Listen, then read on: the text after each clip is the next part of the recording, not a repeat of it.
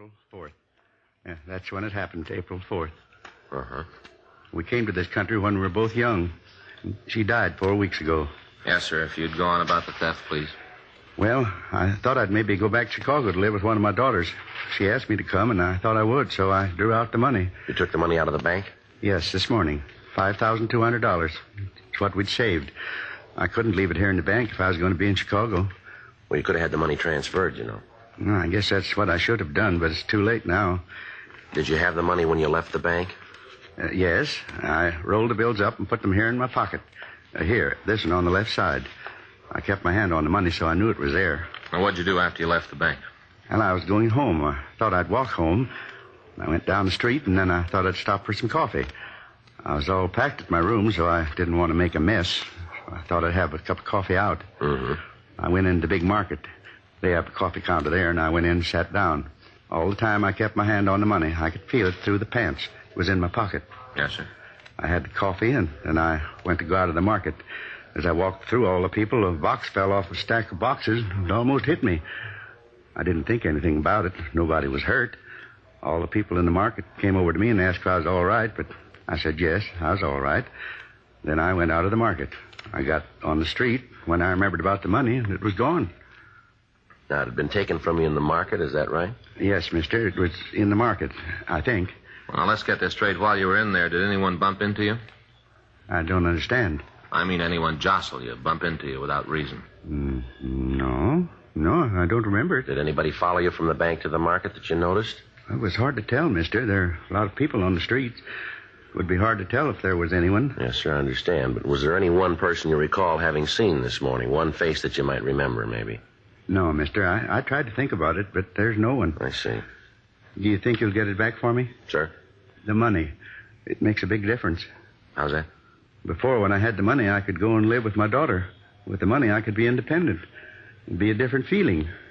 You understand, don't you? Yes, sir, I do. That's why it's so important you get the money back, so I can go live with my daughter, so I can do that. That's the only reason I trouble you. The only reason I have to ask you to find the man. That's the only reason I got it. It's a little different with us, sir. Huh? We've got another one. For the past several weeks, we've been getting reports of the existence of an organized gang of pickpockets working in Los Angeles. Contrary to most opinion, a pickpocket seldom works alone. Like everything else, it's gotten to be a highly specialized operation.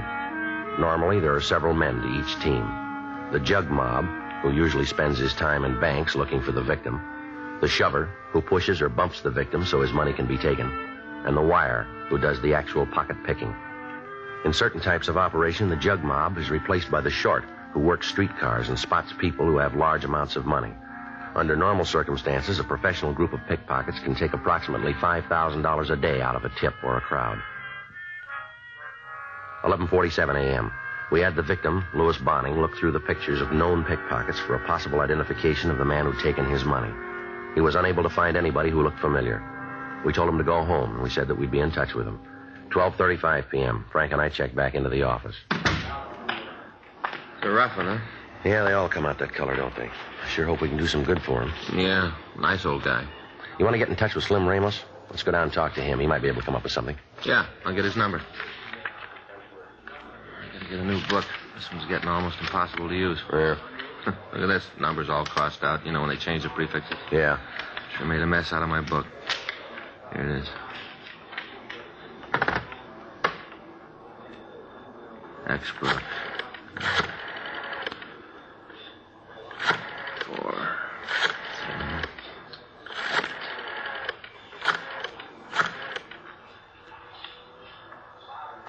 Slim Ramos there? Hey, Slim, this is Frank Smith. Yeah. Good. Yeah, say, Slim. Now, wait a minute. No, the reason I called you, Joe and I'd like to come down and talk to you if it's okay. You going to be there this afternoon? Uh-huh. No, nothing wrong. Just a couple of things we want to check over with you. Yeah. Okay. See you around 2:30, huh? Is that all right? Yeah. Okay. No, I know where it is. Right. See you then.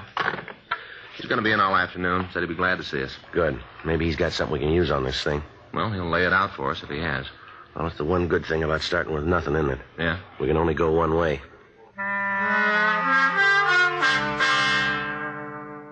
12:06 p.m. Frank and I checked out of the office and we started for Santa Monica.